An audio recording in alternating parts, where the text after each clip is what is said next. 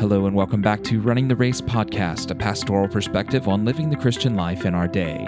This podcast is a ministry of First Baptist Church of Gonzales, and to learn more about who we are and what we believe, head over to our website, www.fbcg.net. You can find more episodes of the podcast or check out our pastor's blog, Drawing Near, over at our site. If you found the podcast to be helpful or of interest to you, we'd ask you to consider recommending it to someone in your life who might enjoy it or benefit from it. Thanks. Today's topic is Forging a Philosophy of Worship, which builds upon the theology of worship covered in our last episode. Our speakers today are Jim Law, Senior Pastor of FBC Gonzales, and our Associate Pastor, Jared Lamberth. In this episode, Pastor Jim and I talk about what a philosophy of worship is and where it comes from. We talk about some of the things we value most in a philosophy of worship, and finally, we discuss how our philosophy of worship provides intentionality and shapes practical decision-making in the church's corporate gathering. Hi, I'm Jim Law here with Jared Lamberth at the Running the Race podcast. This is number 14 in our podcast, which was begun last July. We're talking about worship these days. Specifically today will be on the subject of philosophy of worship. Last time, a couple weeks ago, we were discussing the theological foundations of worship. And just as a recap of that, looking at important passages in the Word of God, Jared, that form our theology of worship. Isaiah 40, which contains one image after another, the greatness of God. Isaiah is in awe of him. I read this week that the late R.C. Sproul said, people in awe never say church is boring. And yes. So, in reading Isaiah 40, the importance of the Word leading us and informing us on what worship is.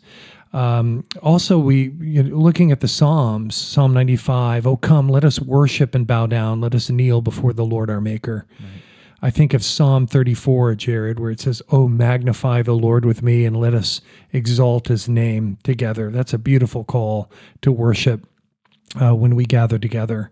And just looking at some of the terminology and informing a theology of worship, I think of the Hebrew word shakah, bow down, which is in passages like Genesis 22:5, where Abraham says to the young men as they make their way to Mount Moriah, Abraham and Isaac, he said to the young men, "I and the boy will go over there and worship and come again to you." And that word shakah means to prostrate oneself, to bow down. And so often with the use of worship in our, vernacular, it could mean, that Abraham and Isaac were going to go and offer some prayers and sing some songs, right, and give an offering. Abraham might have led in a devotion and then come back. Right. When instead it could read that I and the boy are going to go over there and put ourselves on the ground in humility and return to you. That's good.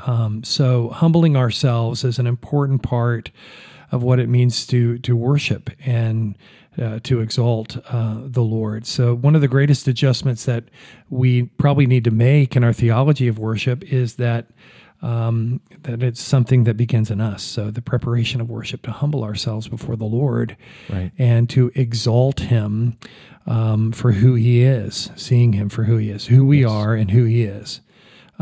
Scott Annual is producing some wonderful resources at religiousaffections.org. He's the chair of worship ministry, the worship ministry department at Southwestern. He said, don't say worship and preaching, worship and prayer. When you do, you equate music with worship. It's all worship. Yeah. Preaching, prayer, singing, scripture reading, giving, baptism, Lord's Supper, all of it forms our theology of worship. And not just when we gather for the church, but the private aspect of that in the believer's life. And that everything we do, we're to do for the glory of God. But today we're going to transition and look at, forging a philosophy. Why do we do the things that we do, particularly in the gathered church? And, how does our theology and our philosophy move us forward in what we would hope to be faithfulness to God? Right, right. So for me, a philosophy of worship really takes shape as we ask questions of our theology of worship. So, for example, if we ask, what is the gospel? What do we believe the gospel is? We would hold that God is the creator and he's holy. Man is created and owned and owes an accounting of his life to God and is a sinner and is not holy, and that Christ was God's glorious and wonderful response to that, and that we must respond to that gospel. If we hold that is what the gospel message is, then we should see all of those elements worked out in our practical implementations of worship. And so that ought to inform our order of worship. There should be elements in which we're talking about how God is holy. There ought to be elements where we're talking about how we're not. There should be elements where we are talking about what Christ, who he is and what he accomplished for us. And of course, there should be segments where we respond to what we've affirmed in those truths. Another question, on that point, Jared, I just when we have new members come in our Discovering Church Life, I always say to them, regardless of what we may be talking about in the full counsel of God's Word, we never graduate from the gospel. Yeah, that is our life, is what Christ has accomplished for us. Right, and it really should provide some great intentionality and direction for how we plan our worship services. Maybe some things are emphasized more than others on certain days, but as a whole, as we look at those things, they should all be present. Another question we might ask is, what do we believe about the Word of God? Oh.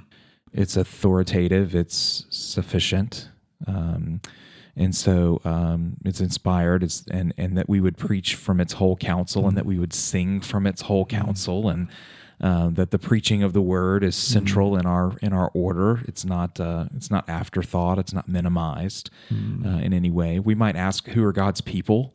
We're largely today going to be thinking of our philosophy of worship in a congregational way of thinking about worship, and so we want to sing in a key that everyone can join and at a volume that encourages participation. Right. I was thinking too, Mike Cosper mentioned, and I think I might have referenced this last time, but, when the church gathers, is it a concert hall or a banquet hall? Right. Yeah. It's a banquet hall where the full body is participating in worship through the Word, guided in every aspect of the worship service. And, thinking about the centrality of the Word in Christian worship, the church's worship. Martin Luther was asked about the gains of the Reformation, and he said, I simply taught and preached and wrote God's Word. Otherwise, I did nothing. The Word did it all. And so, how the congregation responds to that, the attitudes about the Scripture, that we're to love God with our mind, and, to submit ourselves to having to think through a passage of Scripture, a hymn that may be nuanced in a way that is challenging. Right. All of this is part of seeking Him to have better understanding of who He is and what He is to us. Right. And so asking who are God's people and thinking about this community that we find ourselves in and how we're supposed to work, that is a distinction, or there is a distinction rather, between private worship and corporate worship. And that brings us to one of the, as we talk about some of the values that we hold high in a philosophy of worship, the first one would be that it's congregational. There's a difference between what we do together as the body and what we do personally, and really two different senses in which we use the word worship. In the idea being that I can go, I can worship on my own. I can worship when some thought is brought to mind that reminds me of who God is and what He's done in my life and all those things. And that can take place anywhere. That could take place while I'm listening to Christian radio. It could take place while I'm listening to a concert. It could take place while I'm watching a sunset. But those aren't congregational worship. Congregational worship is distinct from those things. And so we need to put weight on and think about the importance of the body doing certain things together, to identify together in these things. So yes, there's singing, but there's also all these other things that the Aniol quote that you mentioned brings into play, that when we're praying, when we're giving, when we're reading the Word, we're receiving expository preaching, we're observing the Lord's Supper, we're responding in faith together. Yeah, there's so many forces in our culture, Jared, that are working against that, where it's a virtue to be anonymous, and so to slip into a gathering, and we want to say that we were in church, but we really don't want to know anybody, and we don't want to let ourselves to be known. I mean, that's a common mentality, but we're called to gather and to live life together, and that is very, very important truth. Absolutely. And I think it's a part of the Christian life that stands in opposition to the culture around us, that I'm a part of something bigger. I'm a part of a body. I'm accountable to this body. And that really kind of smacks the rugged individualism of the day away. You know, some years ago, this thought came to me that, one of Satan's greatest strategies is to get a believer alone. By alone, I mean not intimately involved in a church family. Get them alone and then beat the life out of them. Right. And God's answer to that strategy is the local church in worship. Yes. So as we think about this philosophy of worship, that one aspect right there, that it's congregational, really has a lot of weight in some of the other things that we talk about. One of the other ones is Bible saturated. We've talked about that a little bit already, that there's a prominence of expository preaching in our worship. We want to read the Word together, which we still do. I'm grateful for our scripture times together. And so we're singing the scripture to each other and back to God. It's hard to mess up a lyric when it came straight from the Word. Well, I think of the command to be filled with the Spirit in Ephesians 5, that we're to sing to one another in psalms and hymns and spiritual songs, singing and making melody in our heart to the Lord. Right. And then another thing that does for us as we think about worship being more than just our singing, that the whole counsel of the Word brings us to things that otherwise we might not do. And so I remember taking the time to have solemn assembly. Yeah. That the Word brings you there. And so to have times where we're fasting, to have times of brokenness before the Lord, that's also not a very natural thing for us in the flesh to want to do. And I remember the solemn assembly in particular. Some years ago, we spent the first 5 minutes in silence. And I remember someone was visiting. They came to me and said, "Wow, this is taking God seriously. I've never done that before." And probably need to revisit that as a regular discipline. Yeah, absolutely. I think that's such a really great thing about making a systematic approach to the Scripture, and so that it reminds us of the things that we otherwise might not do. And so that really kind of takes us from we're not just talking about what we sing in one particular song. We're bigger than a song. We're bigger than even just this one worship service. But as we look at the health of the body, and as we look at planning worship over months and months or years, what are the things that we want to be known for? What are the things that we want to give time to? And I think being Bible saturated keeps us on a calendar that makes sense and gives us the full counsel of God's Word as we look at body life. Another important distinction would be excellence without extravagance. I'm borrowing that from another church where I served as an intern, and they used that terminology a lot, and I really kind of fell in love with that we want things to be excellent. They don't need to be extravagant. I think the way that others have used that is excellence without distraction, that we want to bring our very best to the Lord, and yet what we bring is not the thing. It's not the end itself. The Lord is the end. And so there's a high calling for excellence, and yet it can't become what we worship. So we don't want mediocre offerings. I think it comes back to the thought too that oftentimes the mentality in church life is what we would never give to a boss or a teacher or a school or a coach, we freely give to the Lord. Right. And I am thankful for Woody's desire and leadership to offer excellent musical offerings. How does I'm so grateful for his giftedness in that area. Yep, that's been such a wonderful part of being here at this body, is to see that pursuit done well. And I think about, there are churches where the talent pool may be different, right? And so I want to be clear that we're not saying that if you don't have class AAA musicians on staff, that that's not good, or that's not worship. Every church is different, but it should be the best that we can offer, and that pursuit should be what we're after. And there's sacrifice. The musicians work hard. Yeah. Those who preach work hard. There's intentionality when the elders come and pray and bring thoughts about the offering before the body. And so all those things, I think, are ways that effort and time is offered in sacrifice. And that's important too in a 2 Samuel 24 kind of way, that we don't bring offerings before the Lord that cost us nothing. Right. I think we've all been there in places where there's somebody looking around kind of, what are we going to sing today? And worship's about to start in 5 minutes. I'm not sure that's that's a good right. model. And so I think it's important for us to pursue that as best we can.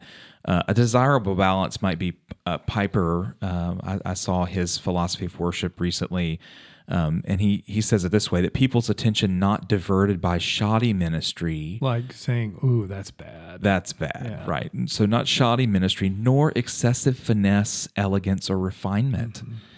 And I thought, wow, what an important thing to say, that we want to bring the best that we possibly can, and yet there's a balance there between not bringing something that hasn't been prepared well, or hasn't had sacrifice put in, and yet on the other hand, not allowing that to become an idol or more important than it should be. There's a value of old and new. This would be another distinction. The old, which we would be thinking about hymns, and not that there aren't new hymns, but in a generic way, that the hymns connect us with those who come before us. Right. There's something incredibly powerful to me to know, like when we sing "A Mighty Fortress Is Our God," yes. or that we're aligning ourselves with believers who have believed these things and sung these things to the glory of God through the centuries. Through the centuries, and we value new songs, as the psalmist sing to the Lord a new song, a new reference to His work in our life and His salvation in our life. We're in the church is blessing that. I think of "In Christ Alone," that has come out in the last 20 years, and the contribution of the Gettys and many others who have given rich music and lyrics to the church to sing and worship. So I to align ourselves with what believers have believed and sung for centuries is incredibly encouraging and affirming to me, rather than, we just got started in 1996 or something. It's just that we go back to our faith is in the Scripture, in Christ alone, and we affirm the apostles' doctrine and stand with them and sing to the glory of Christ. Yes. So there's a richness there, and a guard against becoming maybe self-centered.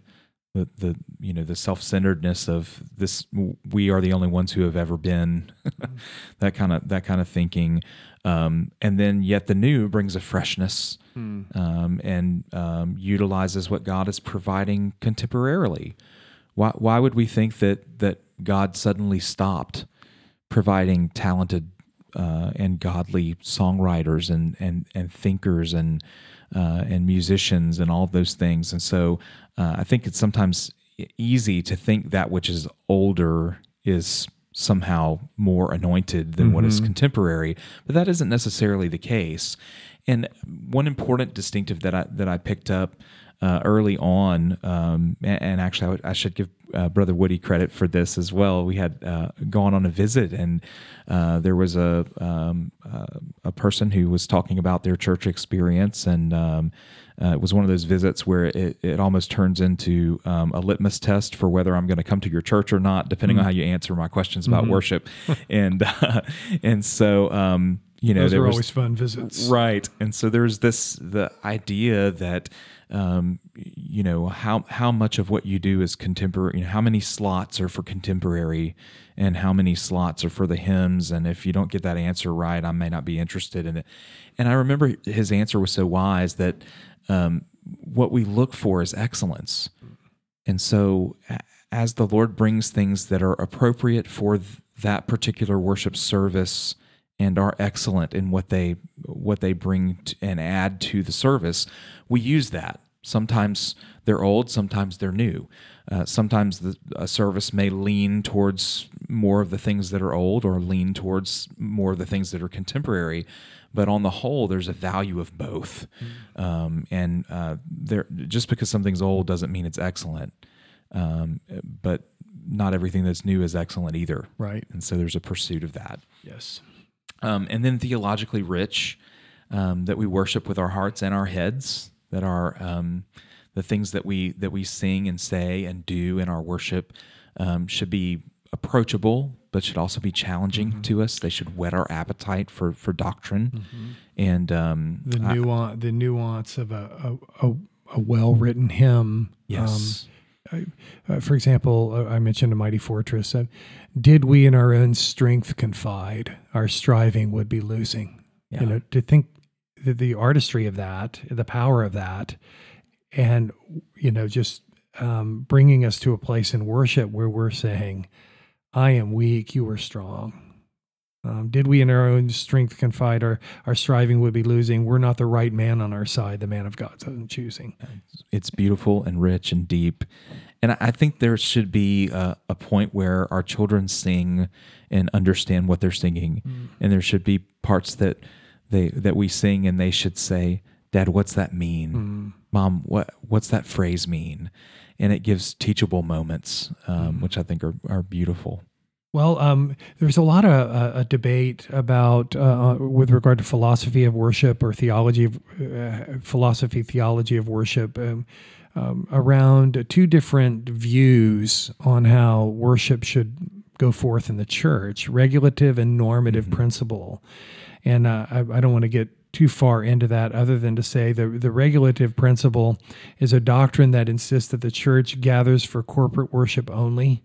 And only what is found in Scripture or what God commands affirmatively is to be embraced and used. Right. And so it's a very focused approach to worship that eliminates a lot of things that churches add to their Sunday gatherings. And then the normative principle of worship is a doctrinal position that teaches that the worship in the church can include those elements that are not prohibited by Scripture. So there's a lot more latitude with that. D.A. Carson edited a book, Worship by the Book, and he said, for all their differences, the regulative or normative, for all their differences, theologically rich and serious services from both camps often have more common content than either side usually acknowledges. And so I think the warning in this is we don't want to offer strange fire. Right. When I see videos of churches meeting and they're hitting a beach ball around the church as the prelude to the worship time, that's not something I want to be doing. Yeah. When the pastor's swinging on a rope over the congregation and landing back on the platform as a part of his sermon, that's a sensation that I don't want to introduce in the corporate worship. So sure. I think there is a danger of offering strange fire. So I think, Jared, maybe in the closing minutes of this podcast, if we could maybe talk about why do we do the things that we do? Yeah, I think the philosophy of worship sits between our theology of worship and then the practical implementations or the decisions that we have to make about really pragmatic things like, well, what are we doing with the lights in this building? Right. Or what kind of volume or instrumentation do we use?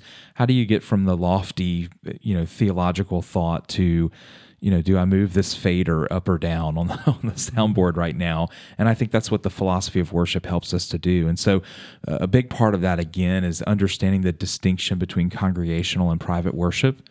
So if we value congregational worship, and that's really what we're pursuing here, then we should have wide-ranging dynamics in our offering, volume-wise.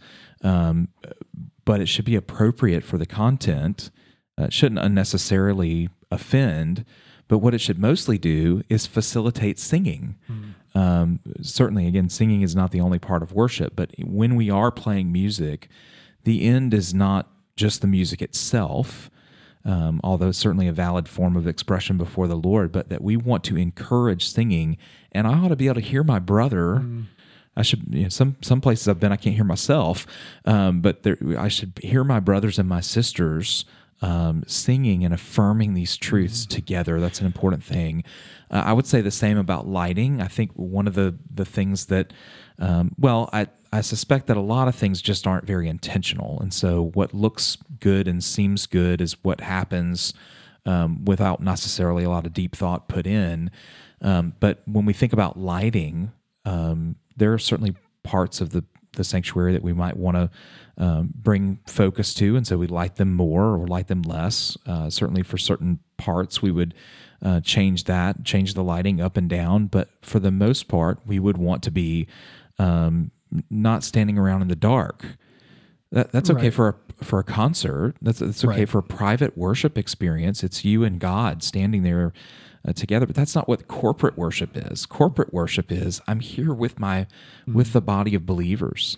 And so that whole atmosphere, Jared, if I could go back to the volume, again, referencing Cosper's book, Rhythms of Grace, he has an appendix in the back where he talks about the whole issue of sound, and churches raise the sound level to damaging decibels. Right. And, to think through that, is that facilitating, is it multi-generational in appeal too?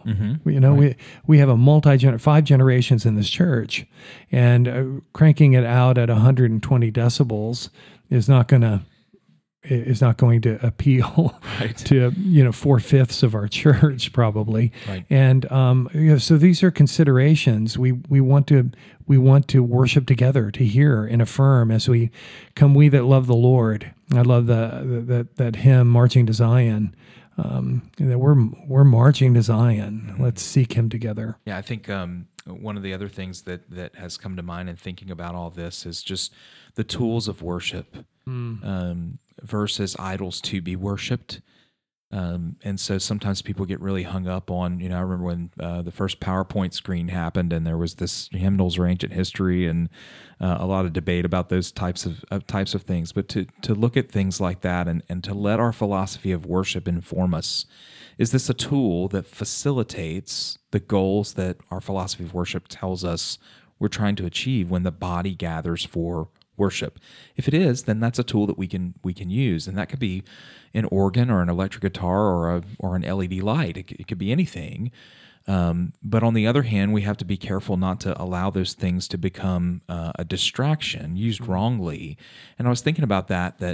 If you flip on a YouTube music channel or listen to secular music, the tools are used to glorify something. They're used to glorify celebrity or power or sex or lifestyle or whatever they are. And the church has the opportunity to use the tools that God has given for the purpose that God has given. Only we get to do that. And so to take those tools and to employ them in such a way that we're investing in the eternal by glorifying God in worship with those tools. I think that's a huge thing. And then just the removal of distractions, speaking broadly, casting aside anything that hinders attention being on the Lord. So why do we hate when the soundboard feeds back? Well, because it hurts, for one. It's not pleasing, but because it's a distraction. And so we want to minimize those types of things, and those things can be important. If the building, if it smells. Right. Or these other things, there are practical considerations for that. So, Jared, as we come to the end of this podcast, the theology of worship, the philosophy of worship, really our motivation for handling this subject is we want to be faithful pastors, and we want to be a worshiping church. We want the joy of the Lord to abound among His people. Leland Ryken wrote, earlier in this century, someone claimed that we work at our play and play at our work. Today, the confusion has deepened.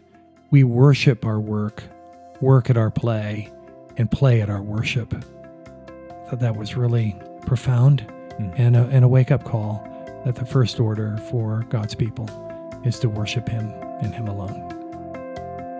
Thanks again for listening to another episode of Running the Race podcast. To find out more information about our church and our ministry, or for more episodes, be sure to visit our website, www.fbcg.net. If you're listening on iTunes or Google Podcast, a positive review would really help us out a lot. Thanks for doing that. And if you found the podcast to be interesting and helpful, recommending us to a friend or family member that you think would enjoy it is a great thing. Once again, thanks, God bless, and goodbye for now.